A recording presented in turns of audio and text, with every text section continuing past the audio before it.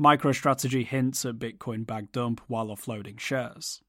Michael Saylor looks to be in a very tight spot, as the $2.1 billion outstanding debt his company used to buy Bitcoin is coming back to haunt him.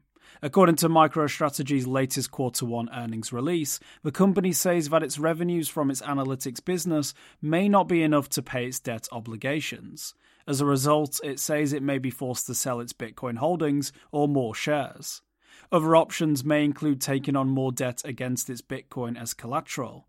In an interview held earlier this year, Saylor claimed that if the company had problems with its debt obligations, it would prioritize selling Bitcoin over issuing more company stock. Saylor's analytical business is also taking a hit. It showed a decrease of 14.4% in net operating revenues compared to the first quarter of last year.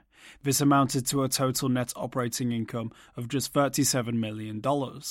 It registered its Bitcoin stack as being worth around $2 billion. The company also reports a total of $3 billion in assets and $2.5 billion in liabilities.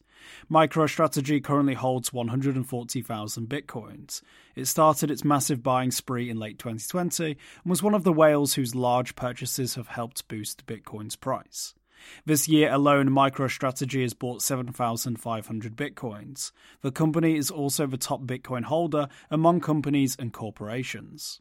It also has up to $112 million in Class A stock, which it can still issue for sale as part of the $500 million of stock that it issued in September last year. This year alone, MicroStrategy has sold 1,348,855 of these shares for a total of $339 million, at an average of $252 per share.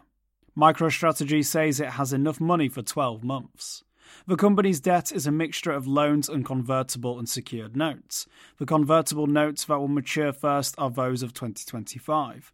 The company didn't pay any interest to the holders of these notes this year.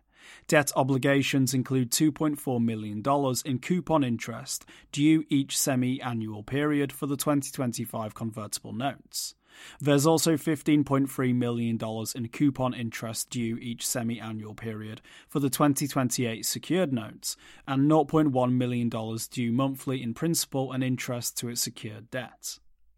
The company says it has enough cash to survive the next 12 months, with a war chest of around $94 million in cash.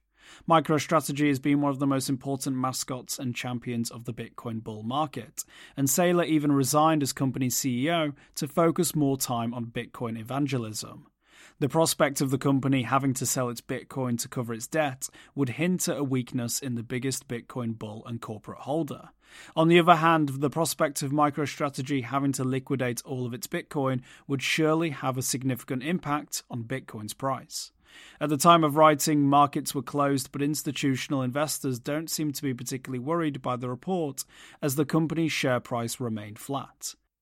Got a tip? Send us an email or Proton Mail. For more informed news, follow us on Twitter, Instagram, Blue Sky and Google News, or subscribe to our YouTube channel.